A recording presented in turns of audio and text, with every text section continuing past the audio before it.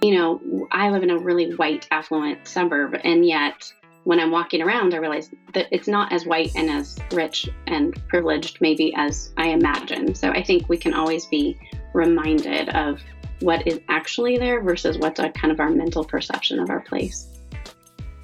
Ashley Hales is the author of a brand new book called Finding Holy in the Suburbs, Living Faithfully in the Land of Too Much. Ashley and her husband are also church planters, so before we pressed record, we had a lot to talk about with that. Ashley's a writer, speaker, and mother of 4 kids. She has a PhD in English from the University of Edinburgh, Scotland, and her writing's been featured in Books and Culture, the Englewood Review of Books, the Gospel Coalition, and Christianity Today. I enjoy this conversation about how to be in community and how to practice and receive hospitality in the suburbs, which is something that people don't usually talk about these days. How to do it, how to be good neighbors when there is no perceived out loud need around you. So enjoy this conversation. I did, and then go out and buy Ashley's book, Finding Holy in the Suburbs, Living Faithfully in the Land of Too Much by Ashley Hales. Hey everybody, welcome to This Good Word. Steve Weens, as always. I'm here with Ashley Hales. Hi, Ashley. Hi, it's good to be here, Steve. Man, I've been looking forward to talking to you because ever since I saw that your book was coming out, which is called Finding Holy in the Suburbs, Living Faithfully in the Land of Too Much, I thought, oh man, I was hooked. I was hooked right away. Oh, great. So let's get right into it. So I want to ask you first about, you write about this nagging sense that many Christians have, that we have to live these extraordinary lives, but really we're afraid that our lives are just kind of ordinary. So vamp on that a little bit. Yeah, I think I grew up in kind of this youth group culture about, if you were really serious about God, that meant you went on short-term missions trips. You would maybe possibly move to Africa, or at least downtown LA. And that was kind of the way that you served God. And here I am, thinking, oh, great, my husband's a pastor, we're church planting. In some ways, my life can look pretty, quote unquote, extraordinary. But I've found that no matter where you live, suburbs, cities, around the world, we each have to make dinner and do the laundry and be a good neighbor. And so what does it look like? What are the practices, even in our suburban places, because that's where I've found ourselves? What are the practices that help us to be good neighbors and that point other people to Jesus, instead of feeling the calling on us as Christians is to do grandiose things for God? Where do you think that comes from? Honestly, what? Because I grew up with the same thing, and Yeah. it's junior high kids committing their whole lives to missions when they're 13, Yeah. and then they're brought up to the front and extolled their virtues. And so, Yeah. where did that come from? I don't know if it's just kind of this idealization of the missionary kind of trope that we've gotten, or everyone watched Chariots of Fire, and I don't know if it was culturally what was happening in the 70s and 80s, and that we were kind of defining ourselves as separate from the culture. But then it just kind of grew this, I don't know, it grew this subculture of everything had to be bigger and better, and smoke machines and fancy stuff, and true love waits. And it's just a whole host of subcultural issues that we're kind of reeling from now, I think. And I think the church has always been so great at helping people live their lives well if we are committed to, going to church, to reading our Bibles, to being in community, to giving to the poor. But I think, there's just this kind of 90s, for sure, what would Jesus do bracelet culture that has really, I think, for those of us who grew up with that, we've had to kind of unlearn that, but also learn that, there's some good things there too. But the challenge, I think, for all of us is to figure out, what do I do when it's Monday or Friday, like it is now that we're recording, and I have 8 minutes, like I was just saying to Steve earlier, to go watch my kid in his jogathon. How am I present there and a good neighbor there, but also do good work? And all of it matters. Yeah. Well, I totally agree with that. And I think, in the church plant world, it's interesting. I'm not sure how it is in Southern California where you live, but in Minneapolis, there's actually quite a few church plants. And I see this sort of trend that, white guys like me feel Hmm. like they now we did not plant our church in an urban area. We planted it suburban because we sort of knew who we were. But I'm Yeah, seeing this ditto. like it's yeah, well, no, but I'm sure you're seeing this too, but there is this sort of compulsion for white guys like me, younger than me typically, to plant their church in urban areas because it's kind of Mhm. sexy or it's super. And if there's a call in someone's life to do that, great, but I really do sort of question that kind of even colonialism slash like church plant gentrification almost, Yeah, yeah. and I wonder if that's connected a little bit. Like, do you have any gentle critique to people who feel like it's urban or it doesn't count? Yes. You know, I think I was kind of in that camp a little bit. Like I like urban light, where there's Yeah. still like you still can have a yard maybe or a house. And I thought when we were living in Salt Lake City and doing college ministry, I was like, this is great. Like we have all the benefits of a city, and yet we have a neighborhood that we belong to, and it felt really comfortable. And obviously, there's challenges wherever you are, but when we moved back to the suburbs, I had to kind of reckon with my own snobbishness of Hmm. place. And especially because we grew up in these suburbs. So it wasn't just a suburb, it was also coming home, which is its own challenge. And, I think there's been so many wonderful things to help us think missionally about the city. I know like Tim Keller's work has been hugely instrumental for us as we've thought through how do you contextualize the gospel to your place. But I think, unfortunately, some of those sort of city center movements have meant that we have idealized the city as the place of mission, and rather than see that all places are broken, right? Yeah. And all places are beautiful and point to something good about God's created order. And so the challenge is for us to not like only see the city as the place of cultural transformation or only see the city about where people need the gospel, but to realize that every place is broken and every place can point people to Jesus. And we simply have to like show up and be good neighbors Hmm. and to learn and practice the discipline of loving our place. And it might not come as naturally, maybe in the suburbs for some people, or it might come more naturally in the suburbs and less naturally in the city. Well, that sounds like really like sort of you have a pretty well developed theology of place. So, how did you develop that, and how did it evolve over time? Mm, I think place has really been the kind of framework that I've used to understand my life kind of unknowingly. I was pretty, my parents live in the same home that I came home from the hospital to. Wow. And so I was quite rooted. But then once I went away to college, I studied at Oxford. My husband and I moved around a lot. We did grad school in Scotland. And like, I think it was primarily when we lived overseas, when we lived in Scotland, that I realized, like, wow, I am a foreigner, Hmm. obviously. And there's a challenge to living long term in a place that doesn't fit you naturally. And how do you, and it became not only something that I lived with, but also kind of the impetus for my PhD dissertation in literature, where I was studying immigration narratives of Scottish immigrants in the 1700s. And because I wanted to know, like, how do people understand their place? How does that affect their way that they think about themselves? What does that look like in literature?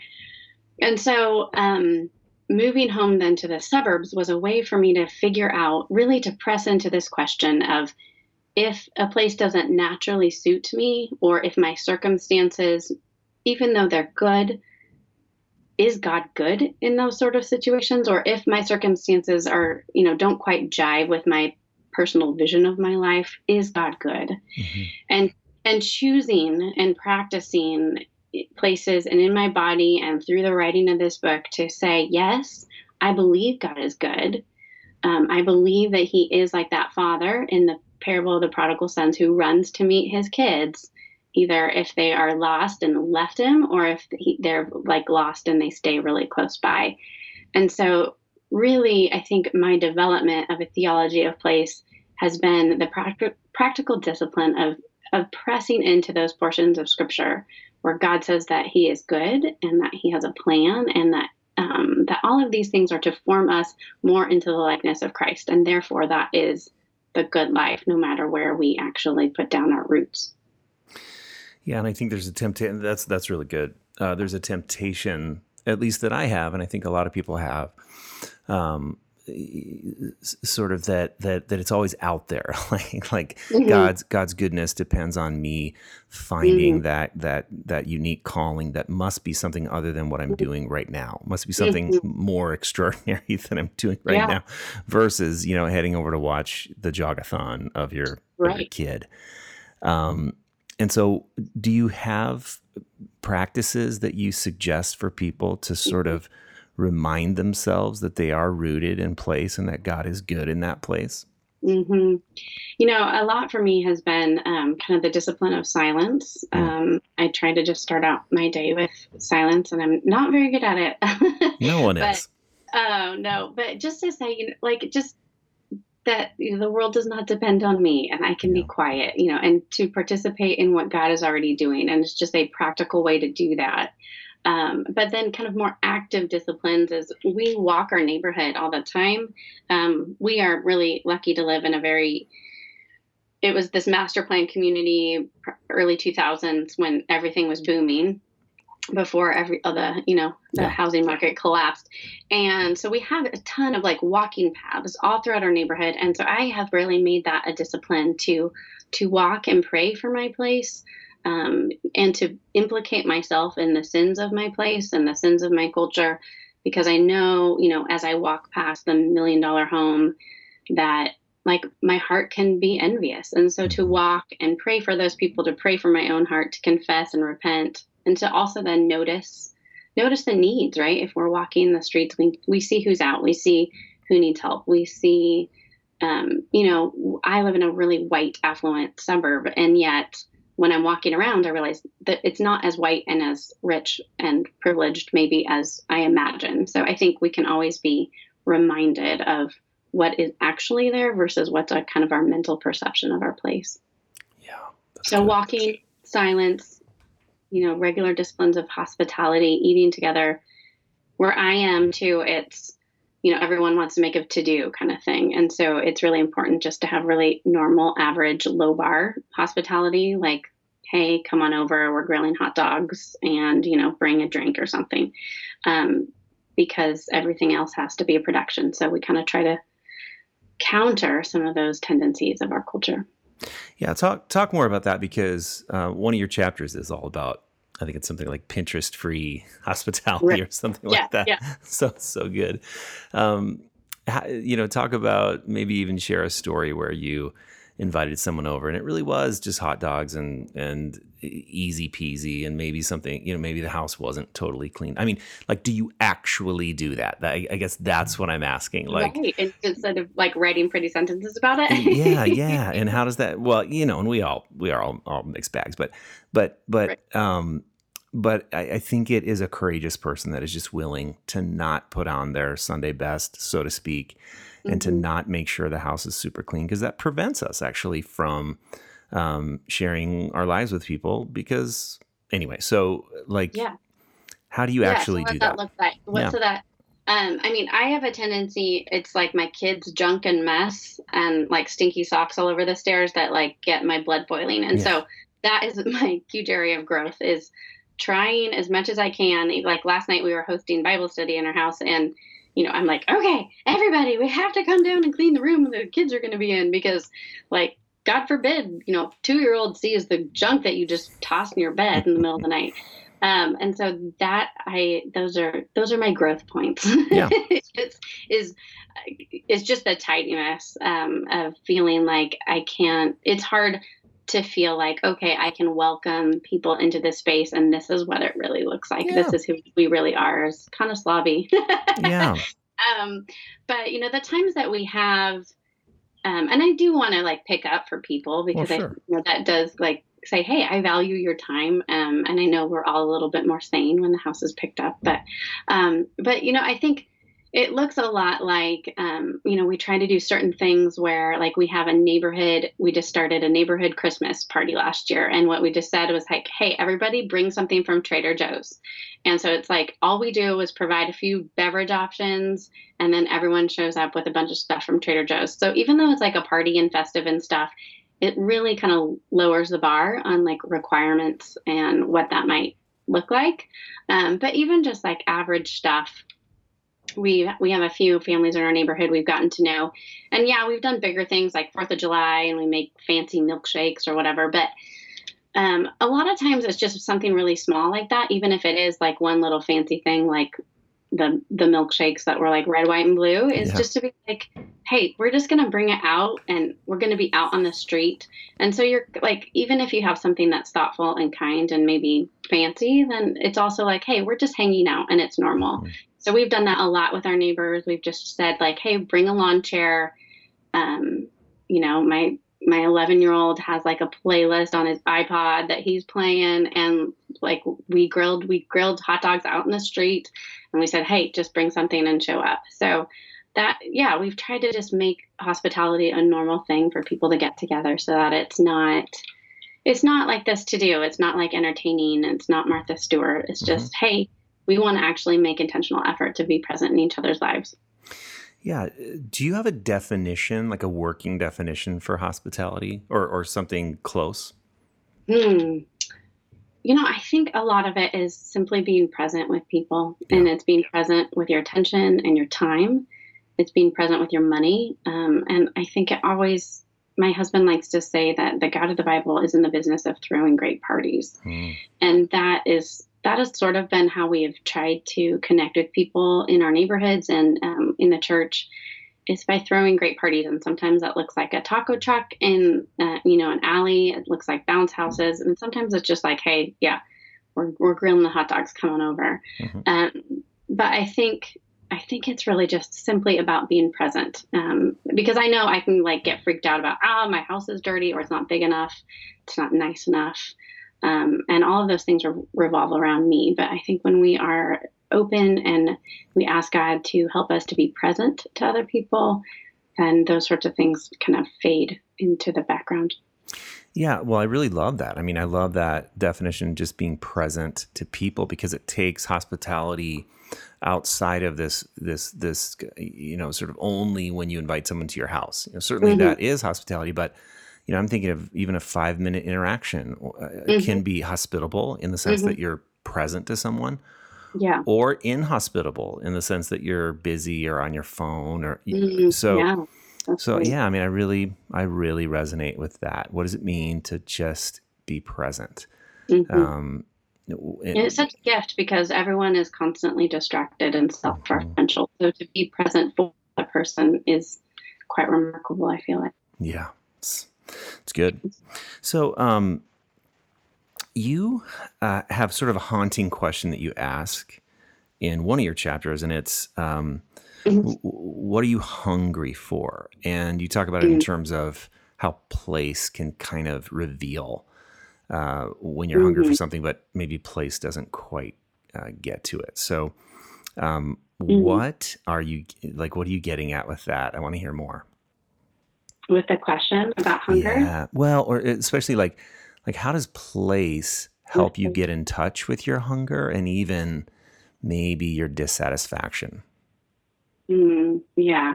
Well, I don't know if your listeners are familiar, but if they are, I'm an Enneagram 4, which basically Oh means yeah, like that the idea of the access to longing and ache is like always present.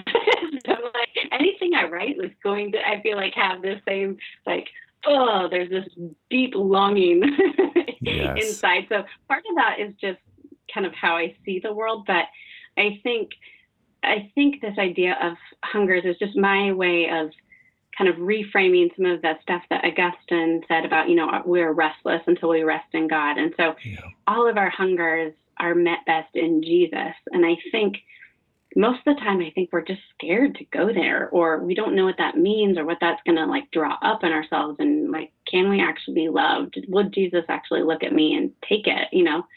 Um, and I'm going to have to reckon with who I really am. And so instead of doing that, I think we distract ourselves. And so we decide we're going to be present, on our phones, or we're going to just like wholeheartedly follow all of these lies of the suburbs. And so we're going to like keep circling the suburbs in our minivans and going to Target and going to Costco and like overscheduling our kids. And yeah, Jesus might be a nice little thing, cherry on top on Sunday, but like we have not really dug into what does it mean to find home? What am I actually longing for? What am I hungry for? And how am I almost distracting myself from feeling my hunger pains because it feels safer there. But then it's like, what's going to happen in 40 years when you get to the end of your life and you're like, what did I do? Yeah. Those are my haunting questions. Yeah. Well, and it's interesting you bring the Enneagram. Totally. I talk about the Enneagram all the time. I'm a 3-wing 4, so I can definitely get in touch. I'm a 4-wing 3. Okay. So, well, we probably know some of each other's struggles. Yeah. So anyway, that's this haunting need to sort of be significant and be seen as significant. Yes. The 3-4-4-3 is just all about that. Yeah. Gotcha. Yeah. There. Okay, so I do have a question because so part of your book. Yeah. I just honestly, the first time I opened it up, I think I opened it up to the busyness chapter. Yeah. And I want to read part of it for the listeners because it's so good. The chapter is called Circling the Suburbs in My Minivan, or Busyness. And you write, I took deep breaths. On little pink sticky notes, I again wrote my boys' soccer practice schedule, hoping that the more I wrote it, the less frantic the schedule would actually become. It said, drop Porter off at 4, drop off Camden at 5, drop Ezra early at 5:25, pick up Porter at 5:30, home to prep dinner, pick up Camden at 6, eat dinner, pick up Ezra at 6:45, and then homework, showers, and bed. Yep. So here's my question. I think those of us that are parents and there's soccer and all these other things, there is a sense that like I hear people saying, well, it just is what it is. This is the time of life where kids are in soccer and blah, blah, blah. And we're so busy, but there's a sense that none of us feel like we have any control over it. Like we don't have choice over it. Like we just found out that my son, he plays club soccer, and his weekly practice time, he has 2 practices, but one of the weekly ones is 4:30 to 5:30 on Sunday. But like Sunday afternoon into the evening, we always have the same people over, some of our best friends. And it really I emailed my wife the schedule. I said, oh my gosh, he has practice every Sunday from 4:30 to 5. Like, what are we going to do? Yeah. And it's a serious dilemma, right? So I'm not sure if you write about this or not, but how do we sort of deal with, confront that suburban mentality that, kids are involved in stuff and it's all good, but then we don't feel like we have any sense of agency. Yeah. I think I would just encourage parents, like, you can say no. Yeah. Like, if our job as parents is to be intentionally helping our children on the path to being formed into the likeness of Christ, what are we doing with our time, with our rhythms, with how we spend our time, with how we spend our money, that reflect what we say we value? Yeah. And I think most of us just kind of go on autopilot. Like, I mean, since we moved here to the suburbs, like, childhood sports are such a bigger deal, even than when we lived here, 30 years ago. And yeah, I think I would just encourage families maybe to say, like, what are we actually about?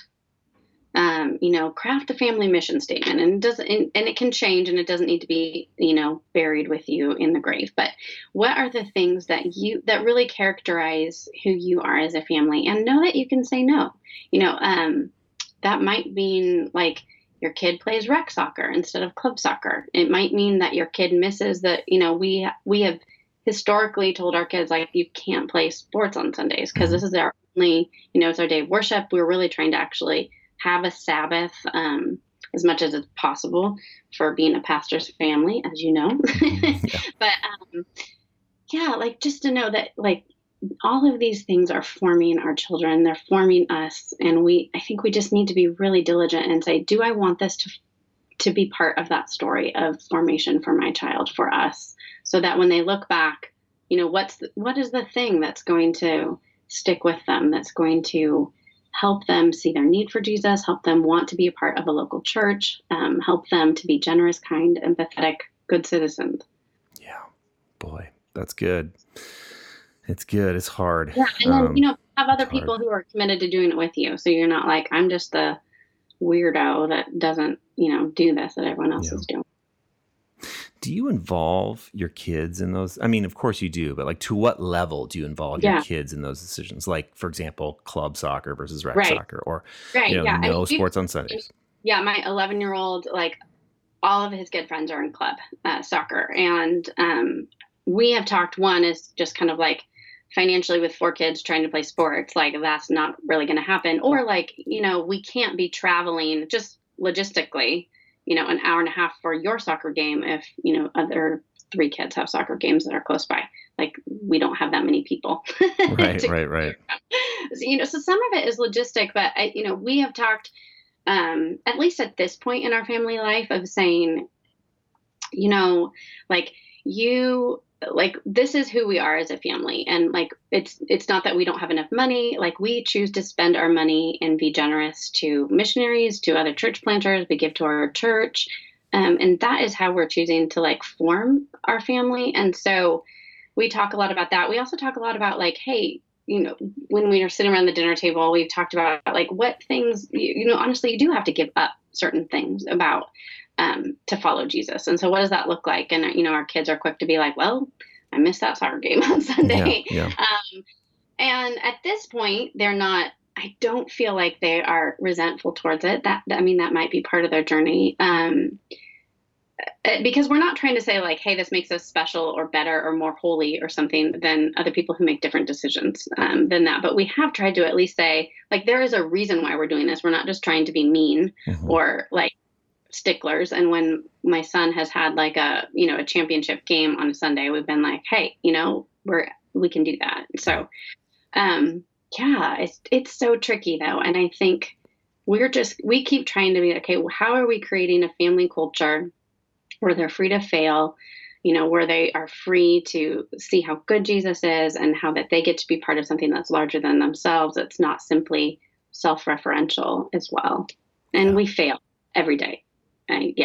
Every day. But that's part of that's the journey. Asking for forgiveness, right, from your kids. So good. Okay, Ashley, we just have a couple more minutes. So can I just, like, I have 5 or 6 sort of, I would call it sort of lightning round. Just give me your best sentence or two on these words, okay? Got it. And we've touched on some of them, but belovedness. Yeah. So, being beloved of God, sorry. Living in light of being beloved is something that is not natural to me. And yet I am finding, as we root ourselves in who God says we are, that we are his beloved, that if we are delighting in that he delights in us, it can really smooth out like arguments. I've noticed that, like, I was not doing that this morning, got in an argument with my husband about, how we were dividing up our busy day. And yet if we are rooted in who Jesus says we are, I'm confident that we'll be able to move more freely in the world. Yeah, that's good. Shalom. I think shalom is the wholeness of God for all people, places, things, the unity that we long for, that kind of ache points to. And so, my hope in the book is that we would be excited to work for the shalom of our places, for its wholeness and good, which means that we are decentering ourselves and working for the goodness of God's creation and his relationship with human beings. Nice. Okay, locally grounded. I think I like to think, I love ideas. I have a PhD. I'm like, let's think all the abstract thoughts all the time. And I've learned primarily from my husband, who's much more pragmatic, is like it. And even just in reading great literature, we need to be specific. We need to be concrete. we need to actually get our hands and feet dirty in the places that we are, so that we're not just talking about the suburbs out there, but we're not just talking about hospitality out there. We're talking about who is my actual neighbor, who's 10 feet away from my door, that I need to see and to acknowledge and to interact with. Yeah, that's good. Okay. And also local churches too. I think where I am, a lot of people, like, we see the church as another consumer choice. And so we can leave when we have a disagreement, we can leave if we don't like the worship style or whatever. And if we are grounded in our local churches and saying, I am committed to following Jesus with this group of people, no matter what, I think it just can really heal our communities. Love it. Okay. Yes. One pastor to another pastor. Yeah. Is there ever a time to leave a church? Yes. Yeah. Yeah. I mean, for sure. Yeah, I think right now we have the luxury of being wedded to a place and to a congregation that other people don't have. And so sometimes being committed and called to a place means that you suffer with it. And it's also kind of an easier choice to make sometimes than a congregant. But I do think there is a place. I am also really highly convinced that God doesn't call you away from something unless He is calling you to something. Like, we never see these amorphous, abstract calls. Well, I guess like Moses, like, leave and go to a land I will show you. But maybe other than that, yeah. Most of us aren't probably Moses, right? Where there isn't the sense, right, of Abraham. Did I say Moses? Yeah, that's okay. It's okay. Can you please edit that out? It's all good. Beep. That's so bad. Ugh. I'll just go like say Abraham super slow, and then I'll just paste it back in there. No, I'll say it again. I'm convinced that just like that, God in Scripture does not tend to call people away from something if He's not also calling them to something. You think of Abraham; he is left Ur. But then God does show him where that land is. So even though that could be kind of an iffy one, but I think the question then is, God is not simply calling us away; He is calling us to something.